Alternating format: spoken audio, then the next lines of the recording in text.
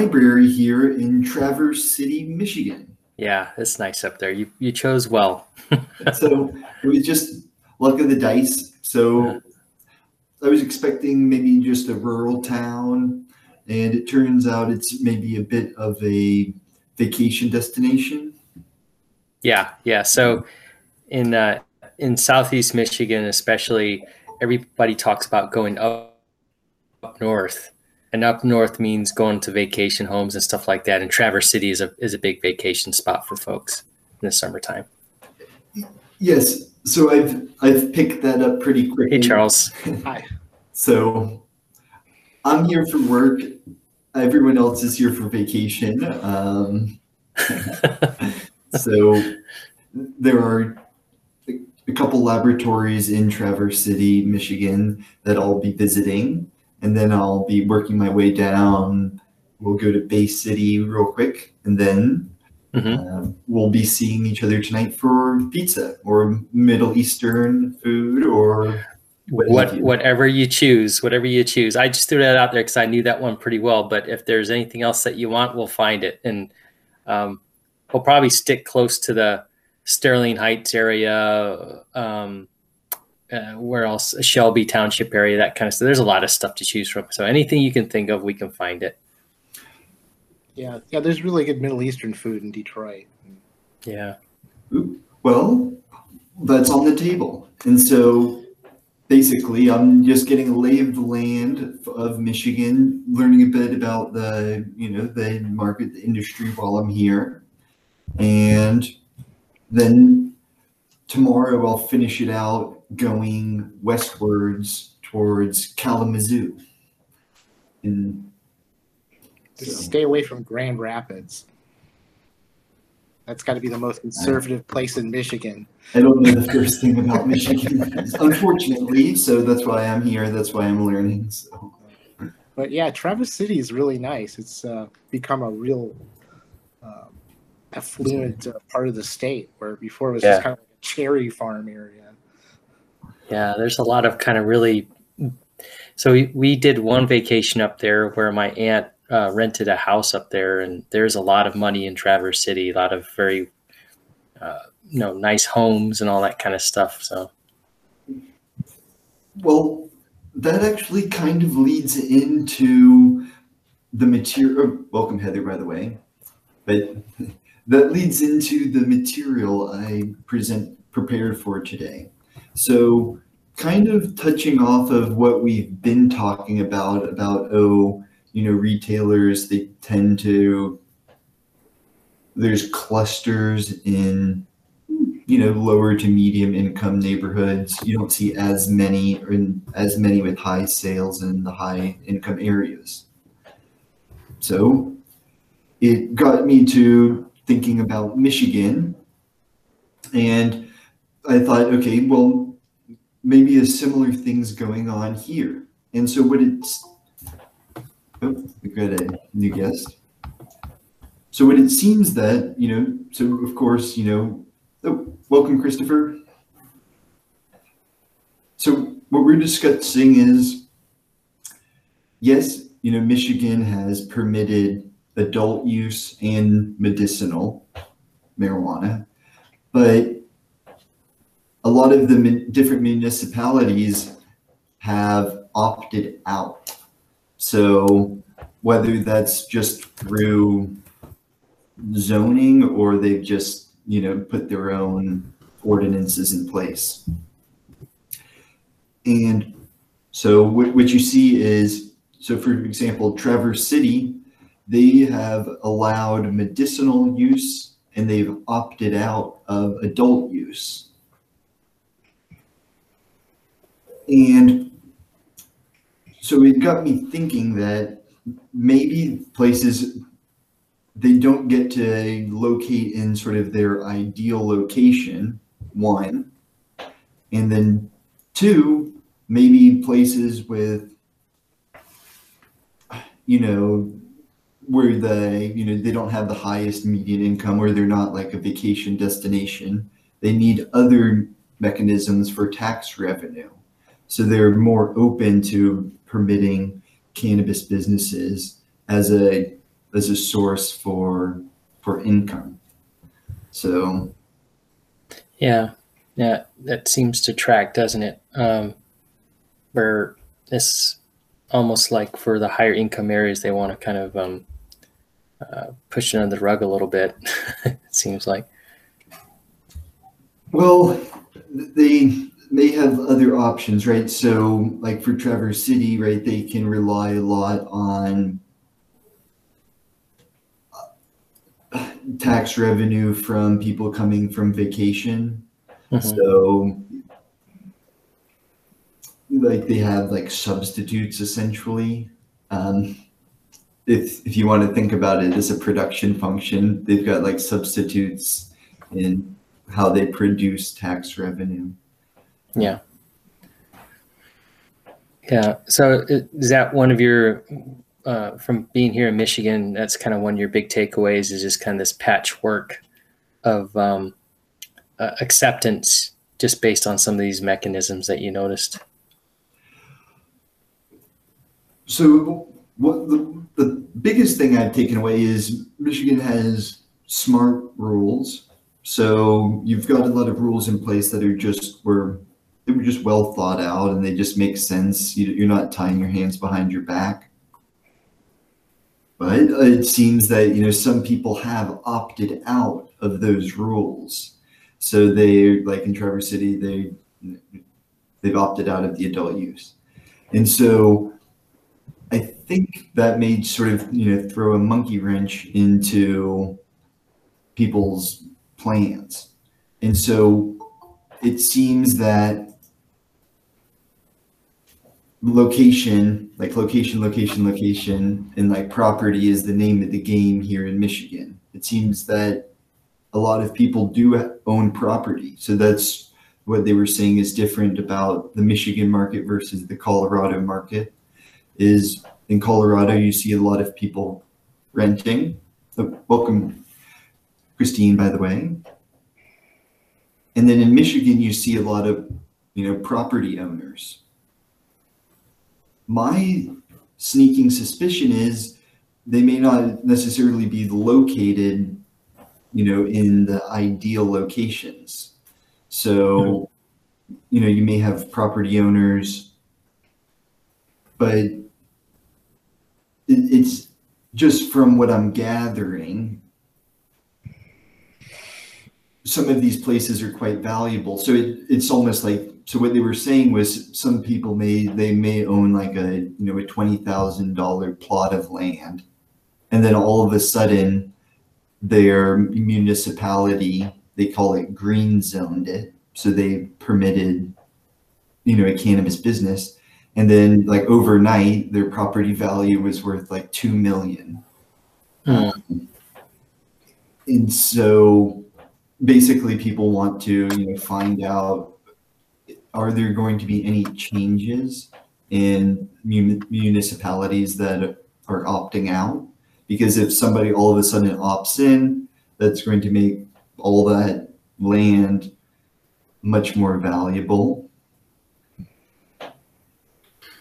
It's interesting because I almost thought, this is just, speculation on my part, but I almost thought it might be the other way around because, my narrow perspective of Michigan, I live in Southeast Michigan. I'm attached to the automotive industry, which drives a lot of Southeast Michigan.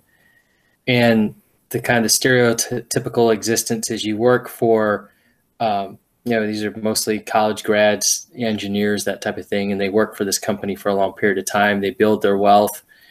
They invest in property outside, maybe have a vacation home or something like that. And they build up to that over the years. And actually it's the blue collar workers as well, because in the plants, especially for the older folks that have been with the automotive industry for a long time, they actually start building up pretty good salaries. So you can make those investments. My feeling would be that if you, make an investment in a property outside of Southeast Michigan in the northern parts where the vacation homes are, I would think that a lot of people would be trying to protect the value of their property, thinking that if they were having a cannabis industry in their neck of the woods, it might bring down the property values.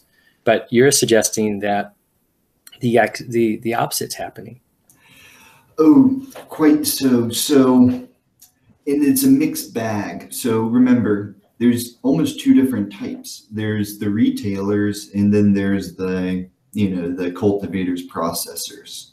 So I don't think a lot of people want to be located, like, I don't think you want a retailer near your neighborhood. And I think that was something that was brought up, is you have, parents will petition against retailers. The cultivations tend to be in more rural locations, and then the major complaint there is smell.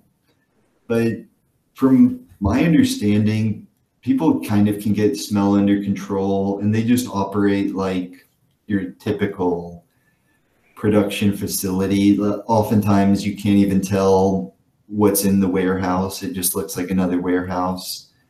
Mm-hmm. So what they're saying is, people are trying to not let on that they're buying property for cannabis because it will inflate the price. Okay, interesting. For a couple of reasons. One, there's the risk involved, and so there's sort of a premium for the cannabis property, but also because it's sort of in high demand. So if all of a sudden you're in a green zone, and let's say they're only going to permit, and so they may limit it by default. So they say, okay, we're going to permit it in this narrow area, but yeah, there's already a bunch of established businesses there, and there's only like 3 vacant lots. So it's basically going to be down to 3. And so now everybody wants those, 3 parcels of land. And basically what they're saying is some people kind of get insider knowledge that, oh, this municipality is thinking about permitting it. And so then all of a sudden they're basically saying, if you're a Michigan property owner and all of a sudden you start getting like bids on your property, then, you may be well positioned as far as the cannabis industry is concerned. Well, having lived there 32 years, I can tell you, man, there's there's very liberal parts of the state, but I mean, huge, the majority of the state is very, very conservative. And I can see, a lot of community opposition to, well, where my mom lives, they fought recycling. So yeah, I'm sure they're going to fight any sort of cannabis industry. I was just thinking about the area where I live in Romeo, in Washington Township. It's very, very conservative. And I was just kind of, as Keegan was talking, running through my mind of, there's so many different areas that could be developed here for the industry. And there's already a lot of agriculture up here already. But I guarantee that it would not get past any of those types of like green zone. Yeah, it would never happen here, or at least it wouldn't happen right now. But there's other municipalities just up the road from here that have allowed it. So, Armada Township, the town of Armada, just north of Romeo, where I am, they have approved it for like basement grows and stuff like that. So, yeah, it's just, I think over time though, as the financial incentives continue to grow, it's going to change. I think those things will change for sure. And your anecdotal example is sort of touched on exactly sort of what I think is the case, where it's sort of everybody wants to be in. What was the first town you mentioned? There's Washington Township. Washington. Yeah. And then there's Armada, where they're do permitted. Yeah. So basically, it would be ideal for the retail. So if you look at, like, say, in economics, there's like a straight line, and they call it like the hoteling model, where there's like 2 retailers and they're trying to decide where on the line to locate. And so, for example, maybe the ideal place is the Washington Township for the retailer, like given transportation costs, everything else equal. but it's not permitted for them to be there. So they have to go to the next best option, which is the Armida. And so basically they're going to have a slightly higher transportation costs, and maybe not even slightly, and that's what I was actually going to get at today is, transportation costs may actually be of concern. And I think that's sort of a counteracting the growth in Michigan. So you're seeing a growth in sales. It's we'll look at this here in a second. I don't know the actual percentage, but I think they may be kind of counterbalanced by transportation costs, where you're basically seeing municipalities opting out or limiting, or maybe they've already opted out and there's only limited room for growth. And so basically you're seeing high transportation costs, which are kind of curtailing some of the growth here in Michigan. But that's my conjecture. So I think I'll go ahead and start presenting and show you some of this data. So did you go to Ann Arbor, or are you going to Ann Arbor? I will be visiting Ann Arbor tomorrow. Okay, yeah, that's probably a really good spot. Yeah. Yeah, I mean, marijuana was decriminalized there for, I don't know how long, for years. And that's the most interesting thing about Michigan is basically they've had medicinal since 2008. So in their own way, Michigan's a leader in the cannabis industry. So they just got adult use in 2018 or so, which is, I think there's only 10 or 11 states that have adult use. So they're still an early mover there.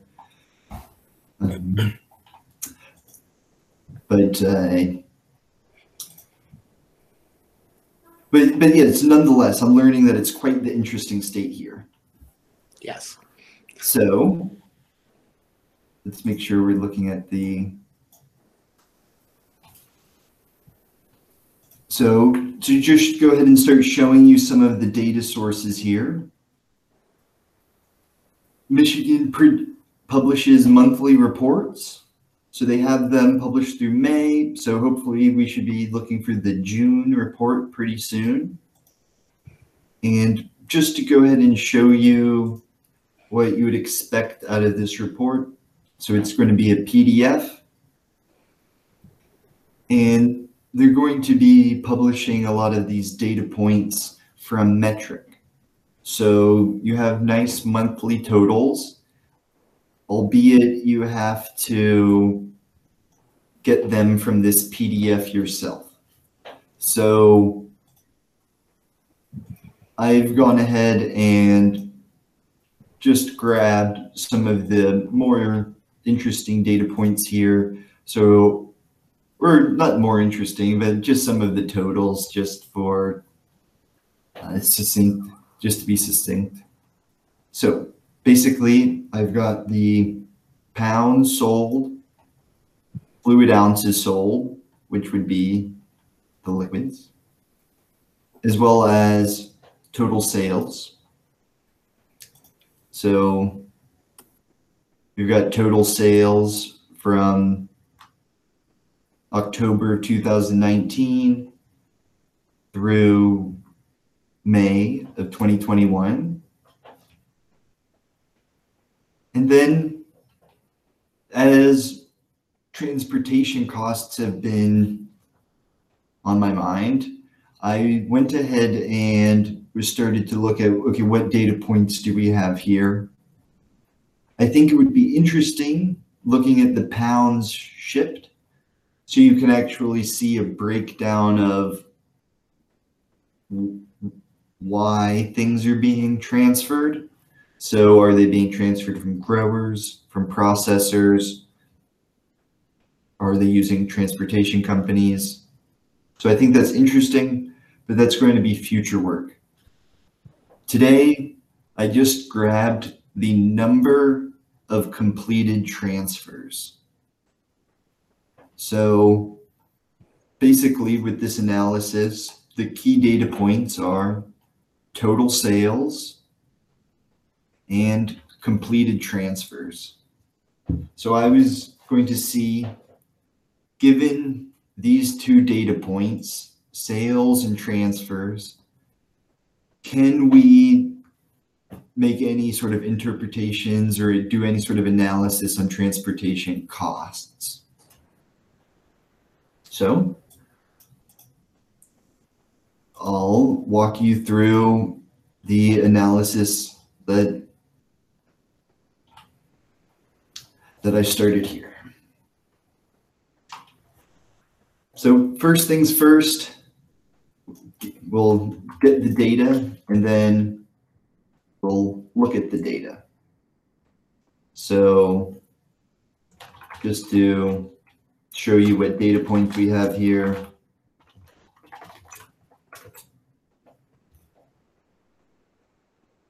Principally total sales, completed transfers. So first step, look at the data. So here are sales. And also let me preface that I was just collecting these and I realized that I'm not certain if these are medicinal or medicinal plus adult use, or perhaps just adult use sales. So I think we still need to get to the bottom of that. My hunch is that it's total medicinal plus adult use. However, just be warned. And so afterwards, we'll need to read the fine print and find out for certain. So I think there's some seasonality here. So what it looks like to me is things were coming on board. People were getting used to working with the metric system. So given that they just permitted adult use in late 2018, people are just beginning to use metric in 2019. So there could even be sort of a learning curve here where people are, starting to use the traceability system. Then I think you see seasonality. You see a spike in July. So that's sort of now, June and July, everybody's going to Traverse City and getting their medicinal cannabis and enjoying their vacation or what have you.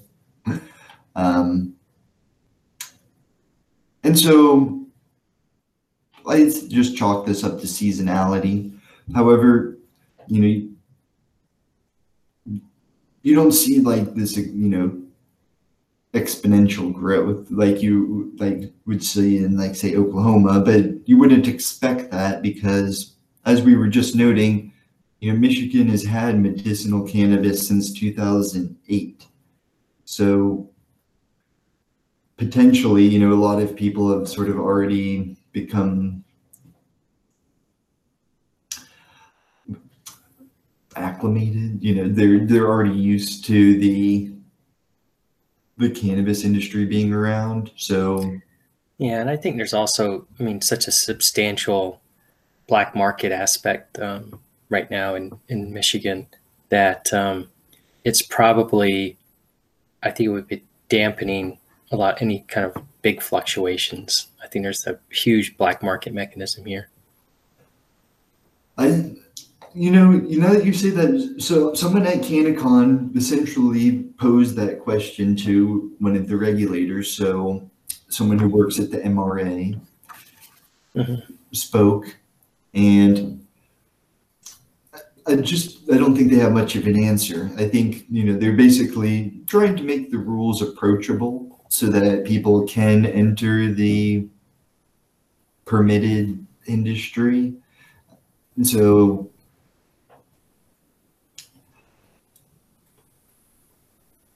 but you're right. It would be interesting if there's any way to measure that, because they may be sort of substitutes, right? So if you're a consumer, you could probably substitute the permitted for the non-permitted. The suppliers, yeah, I think it's something to think about.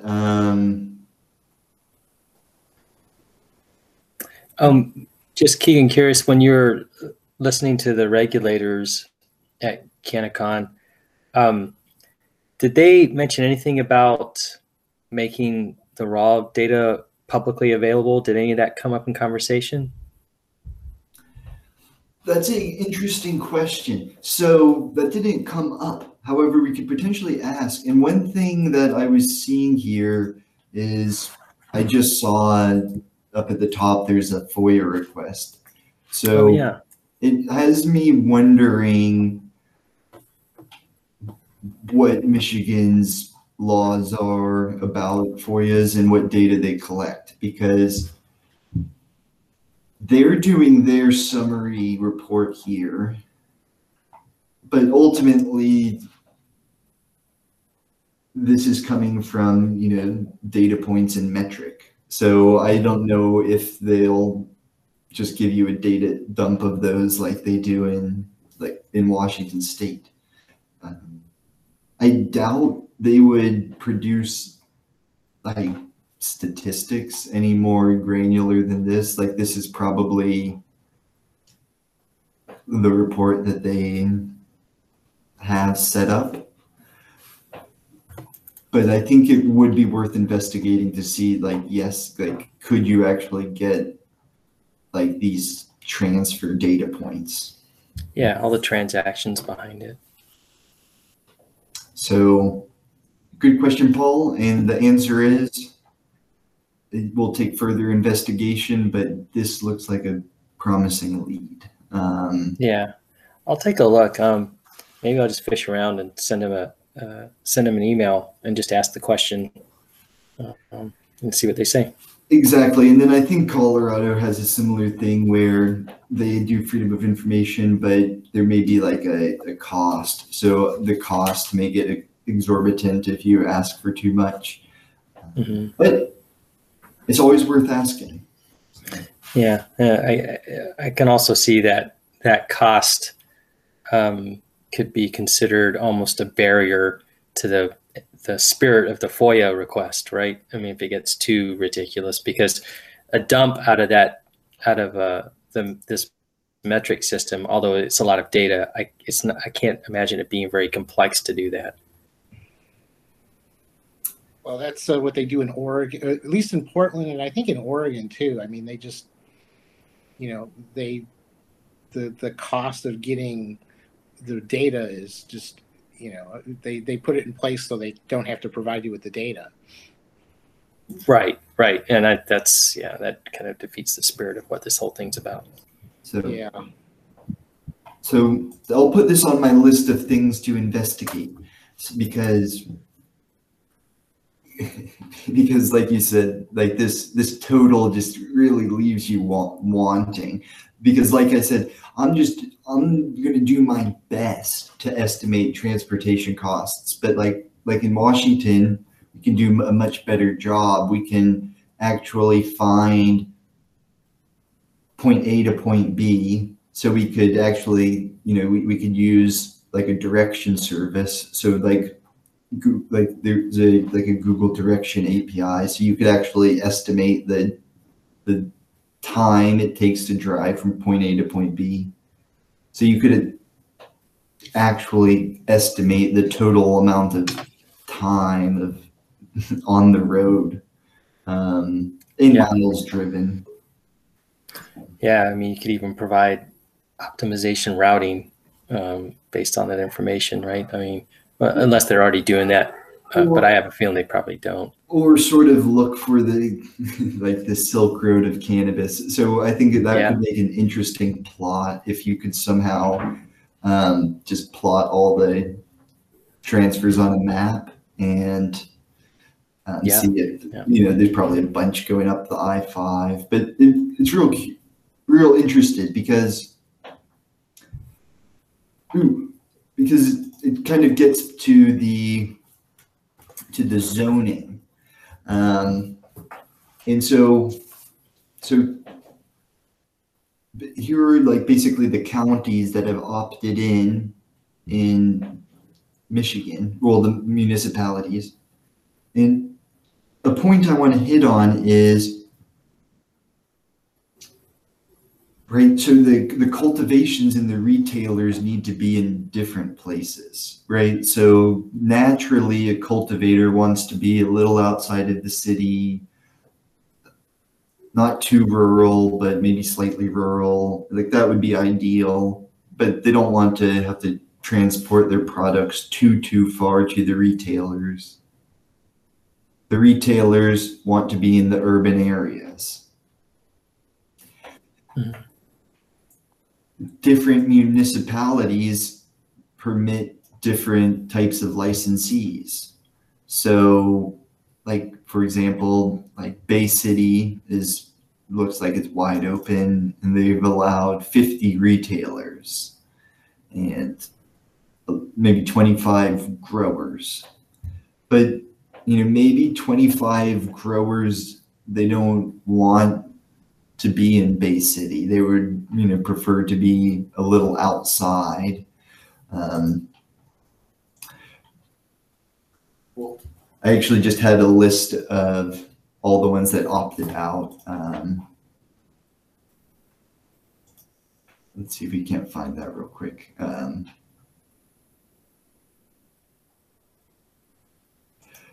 So, you know, I looked at that list.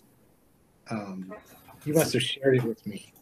So I looked at it because I kind of went through. I mean, I lived in Michigan a long time, and I know all those counties.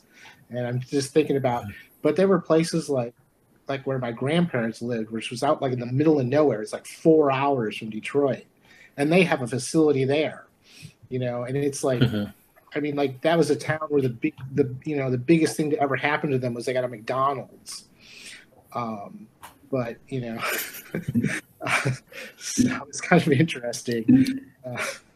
And so here are essentially like the municipalities that have opted out, and as you can see, the ones that have opted out is a lot longer of a list than the ones that have opted in. So, you know, it's one of those things where, so say you're in the Elmira Township and they've opted out, you know, you're going to have to find like the next closest municipality that's also permitting your license type. Right. So that's sort of what's at play here. So I'll just keep moving through the data. So you're seeing sales doing their seasonality. And then I plotted transfers. So what are you seeing going on with transfers? So you're seeing a lot more transfers. Well, more sales, more transfers. So I was curious, what are the sales per transfer? Because simple economics, right? If the marginal cost is greater than the marginal benefit, don't do it. So the marginal cost, the transportation cost, has to be less than the marginal benefit. So the transportation cost has to be less than the sales per transfer on average. So this gives us at least an upper bound, albeit, you know, a steep upper bound. Mhm. So, you know, we at least now know, like, okay, how many like sales are being generated per transfer. And what we're seeing is it's slightly going down. So at first, transfers were incredibly valuable. So like if you did one transfer, that could, and of course, keep in mind, these are total transfers. This is transfer from grower to processor, from a potentially processor to lab. I'm not certain if those are included. And then, of course, from grower to retailer. So on average, one transfer is netting around 12,000 in sales in the beginning of 2019. And then you see it falling off to around 8,000 sales per transfer. And now it's actually declining, I would say noticeably. And now it's below 6,000 in sales per transfer. So I was thinking, well, That's interesting. I was thinking, okay, well, maybe just the price of cannabis is going down. So they're still shipping just as much, but they're just not making as much from it. So I also just plotted the pounds per transfer. It looks a bit more consistent, but I still see, you know, a bit of a decline in the latest months. So at their peak, they were transferring about 8.5 pounds per transfer. And so now they're down to around 5.5 pounds per transfer. So this is, most of this data is during the pandemic, right? And so you have this area that's, you know, things are increasing, but people are locked up inside. And now people are being able to go out and do more things. And I wonder if that has some effect on these numbers. So interesting thing.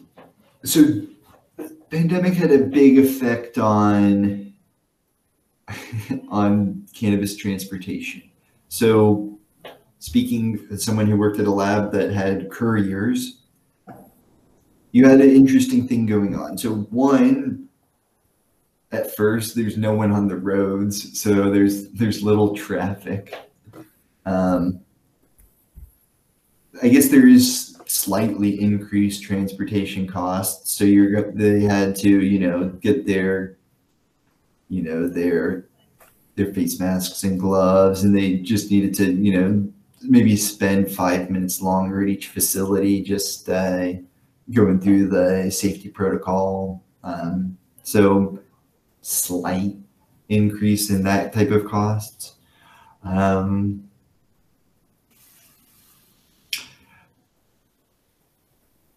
So, but maybe I'm missing something. So Yeah. I wonder if so during the pandemic, people are locked up. I noticed that, you know, some of the courier services for the dispensaries, they're advertising a lot of these, you know, delivered to your door kind of services. I wonder if the price drop is reflected in the number of, I guess, trips made. So instead of doing like a wholesale shipment from like a producer to a retailer where you've got a lot of product per journey or per trip, that now there's more trips divided by the total amount of product. I don't know. Well, exactly, Paul, and that's what I'm getting. That's what I'm sort of settling on. It looks like people are just doing more smaller transfers. So whether that's because of, like you said, delivery, or I mean, that could even raise a factor where you're kind of competing for delivery drivers. So the delivery driver is going to doing what maximizes their benefit rate. So it may be maybe optimal to have your courier out doing deliveries versus doing these bulk transfers. Mm-hmm.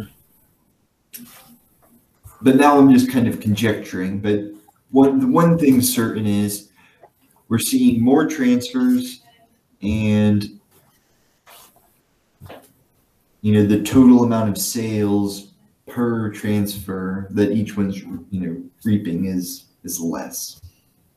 Yeah. So that's interesting. So something's going on there. So we're going to keep digging a bit. So this is where I'm going to be a bit of an economist and just start estimating with a number I pull out of my hat. And so keep in mind that this number is real critical and is just my complete hypothesis. So this is real critical. So basically, anecdotally, there's a transportation company in Washington State, and I think they may have gone out of business, but basically their claim was, okay, for $50, we'll transport your, I think it was 50, maybe it's been 75. So we can adjust that here in a bit, but I'm fairly certain it was 50. For $50, we'll transport your cannabis anywhere in the state that it needs to go. And so, if that's, right next door, $50. If it's all the way across the state, $50. So that was their business model. As I've said, they may still be in business, but I've got a sneaking suspicion they may have gone out of business. So $50 a transfer may not actually be profitable. So we'll play with that number, and also keep in mind transportation costs are probably variable. So if you're doing it internally, or even if you're getting an external service, I would suspect that you would have variable transportation costs. But for a simple, quick analysis, we're going to assume a fixed cost of transportation of $50 per transfer, and just know that may be a little low, but we can start to estimate what transportation costs may be. We can see they're rising, but that's of course because transfers are rising. So I was thinking, okay, so let's ground this cost. So I was basically saying, okay, what is cost relative to total sales? So what's the percent of total sales that end up being spent on transportation costs? And this is estimated. So these are my estimated transportation costs to sales. So I'm estimating that transportation costs are maybe between 0.5% to 1% of total sales, and that may be a low estimate, but I'm just trying to get a number here. Mm-hmm. And the other interesting thing is just, okay, let's say I'm wildly off on like the number. We can at least still gauge the direction of costs. Right. And so let's say I am off on the percentage of total sales, maybe it's higher. From my estimate, it looks like, transportation costs as a percent of total sales are increasing. Hmm. And so essentially what I'm thinking is, I think maybe the municipalities are opting out, or perhaps transportation costs are rising for other reasons. Maybe new licenses, maybe the market's kind of, all the good locations are taken. So if you get your license, right, you've been waiting for 2 years to get your license, you've raised all this capital, it's time to break ground on your cultivation.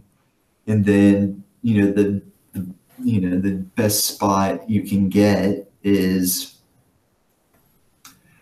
I'm just pulling one of these out of my hat. So maybe the best spot you can get is in Iron Mountain.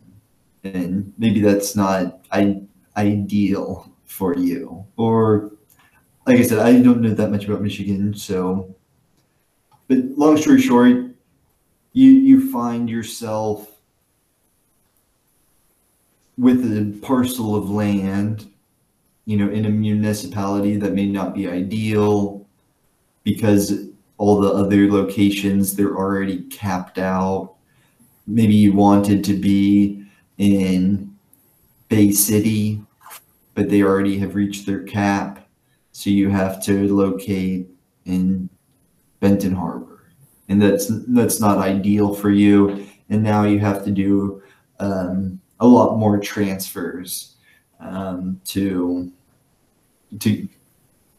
meet the needs of the market. I wonder if the number of transporter licenses has increased. The reason I'm wondering if there's just a higher demand for local couriers, like a pizza delivery business, right? So you have to have more of those couriers to deliver, and they're basically just reaching a demand level that the customers want. So you get growth in the number of couriers. You're also getting a larger share of the overall sales cost because there's more courier delivery services being employed. I don't know. As someone who spent time in the industry, basically, I mean, what I'll say is, if they're not growing, like, there's room for growth because, I mean, think about it. Every single licensee has to do transfers, right? So if you're a cultivator, you've got to get your products transferred to a lab, potentially to a processor, and then potentially to a retailer. Mm-hmm. Same with processors. If you're a retailer, you potentially have to work out the logistics to get delivery. Potentially, you can go pick things up. I'm not certain. And then the labs, I think that varies state by state, but one way or the other, the sample has to get to the lab. So there's a lot of moving of cannabis, and it needs to be done safely, securely, with manifests. And there's a lot of economies of scale here, right? So, like, if you're just one wholesaler, then if you do a trip to a retailer, you're just going to be bringing like your box. But if you're a transportation company, because of zoning, this one city may have 25 cultivators. Mm-hmm. They're all selling to this city, which has 3 retailers. So the transportation company can just go there, visit all of the cultivators, which are all right beside each other, and then go and take all of their boxes to the retailer. Mm-hmm. So, yeah. And this is the Silk Road idea that you're talking about. essentially because from what I've observed, you get clustering. So you just, like, you're going to have a big cluster in Bay City. So, well, so this is just going to be the labs, but I've plotted the labs here in Michigan. And the labs kind of reflect where retail happens versus, well, and a little bit of cultivation. But so basically what you're seeing here is, you've got a couple labs in Traverse City, a couple in Bay City, and then, the southern part of the state looks fairly well distributed. But I'm sure there's pockets where cannabis is not permitted. So, so there's going to be municipalities that have just completely opted out. And so what you'll see, I mean, you even see with the labs, right? So you'll see like, clustering of like, so here's like 4 labs, within like a 5-mile radius. Yeah. So, right where you say Warren, see where it says Warren. Yes. All right. So that's where the General Motors Tech Center is, where I'm located out of. But all those dots around, yeah. So those guys, I'm not surprised at all to see them around there, because I know anecdotally, there's a lot of, off, I guess, black market growth that's going all through that area.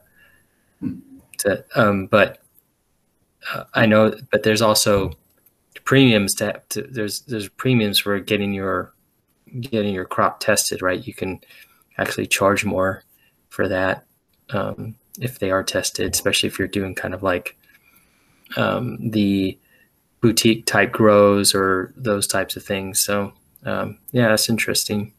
Oh, Commerce Township. I used to live there. That's funny that there's one right there can you zoom in a little bit on Commerce Township? Oh, yeah, Iron Labs. I'd like to know. Oh my gosh, that is, yeah, if you can get rid of the pop-up there. There's not as many restrictions on laboratories, right? Because, so for example, the lab I worked at in Washington, they permitted laboratories. They did not permit cultivation or retail. And it's, because, I mean, what city wouldn't want a laboratory? I mean, some may not, but, what city wouldn't want a laboratory operating there? And I know exactly where that is. So long story short, I think because of the clustering, I think there's a good opportunity for transportation companies, right? Because I mean, even the labs are kind of clustered, and so if you're a transportation company and say you're going to go take samples to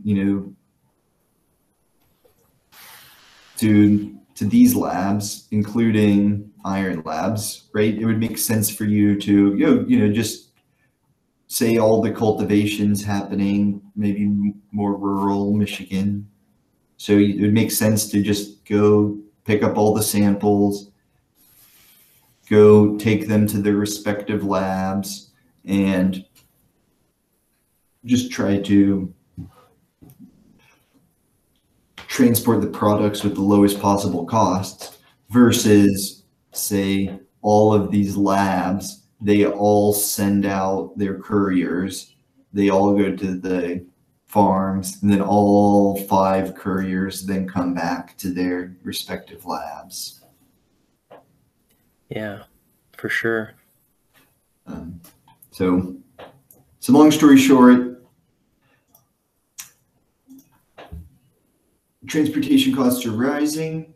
And so I think that opens the door for even more growth if there's not already growth, then growth in transportation companies, because you've got to remember what you're in business for. So that was something our lab owner stressed is, we were in business to do lab testing, not to be like a courier service. Mm-hmm. And so I'm sure a lot of the edible producers, a lot of the cultivators, they're winding up basically as delivery companies, and they're in the business to make edibles. They're in the business to cultivate cannabis.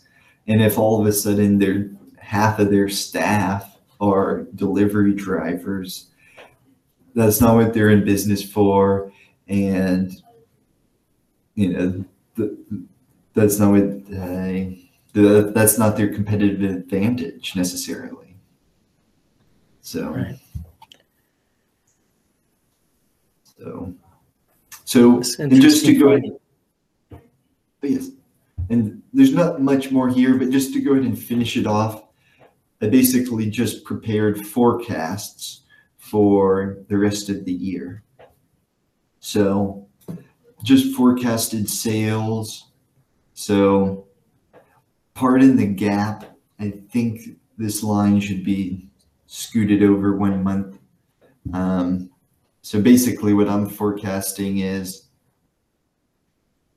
for sales to rise in June and then sort of dip down in the rest of the year. I'm predicting transfers to just continue their steady rise. So you're just going to keep seeing more and more transfers while sales are dipping down. So I'm predicting you're going to see, a lot less sales per transfer. So as we were talking about, sort of even more transfers of even smaller value. And because of that, you'll see transportation costs increase even more. So from 1% to 1.5%. So, that's a 50% increase in transportation costs. And keep in mind, this is back of the envelope conjectures. And I'm basing it off of an anecdotal $50 a transfer cost. So, you could bump that up to 75 and redo the analysis. In fact, why don't we just try that? So how much of the rising price in transportation involves rising fuel costs? Because remember, again, in 2020, you had basically fuel prices crashed, and now they're going way back up. And so this wouldn't even factor in fuel prices like directly. Like indirectly, that'll have an effect on the total number of transfers, but this model does not capture that effect.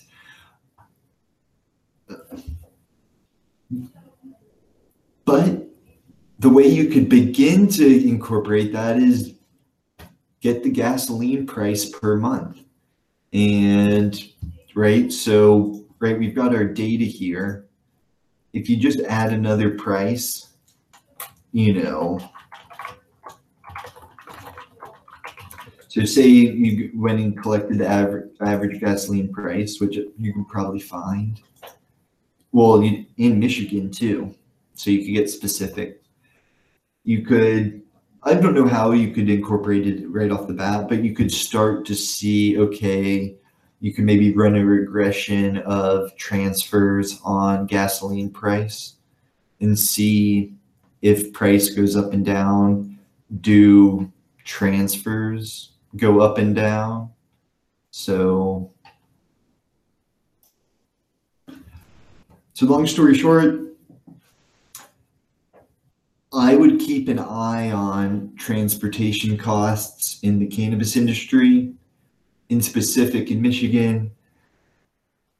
I think, just to be frank, I think they're kind of holding back a bit of the potential growth.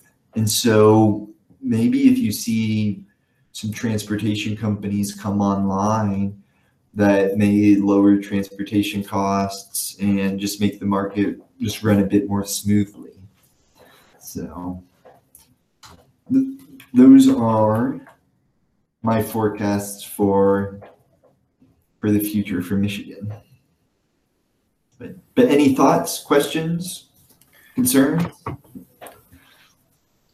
No, it's it's very interesting. Well, if we could just get the raw data, right? It'd be kind of neat to see how your results here at the summary level line up if we had the transactional data. Of course, there we'd get to look at all the mileage driven and everything else. But no, it's cool. I think at the very least, it's directionally correct, right? That for whatever reason, we don't necessarily have to know the reasons. It could be a black box, but there's growth in this sector of the market here in Michigan. Exactly. And like I said, it's going to take a bit more digging because we need to figure out why things are being shipped. And so I think that'll be a fruitful next analysis is, okay, let's just break this down by pounds shipped for purpose. So and here we can actually even see the pounds shipped by secure transporters. So we can actually find out if that's increasing or decreasing. So that would actually be maybe the next place to look.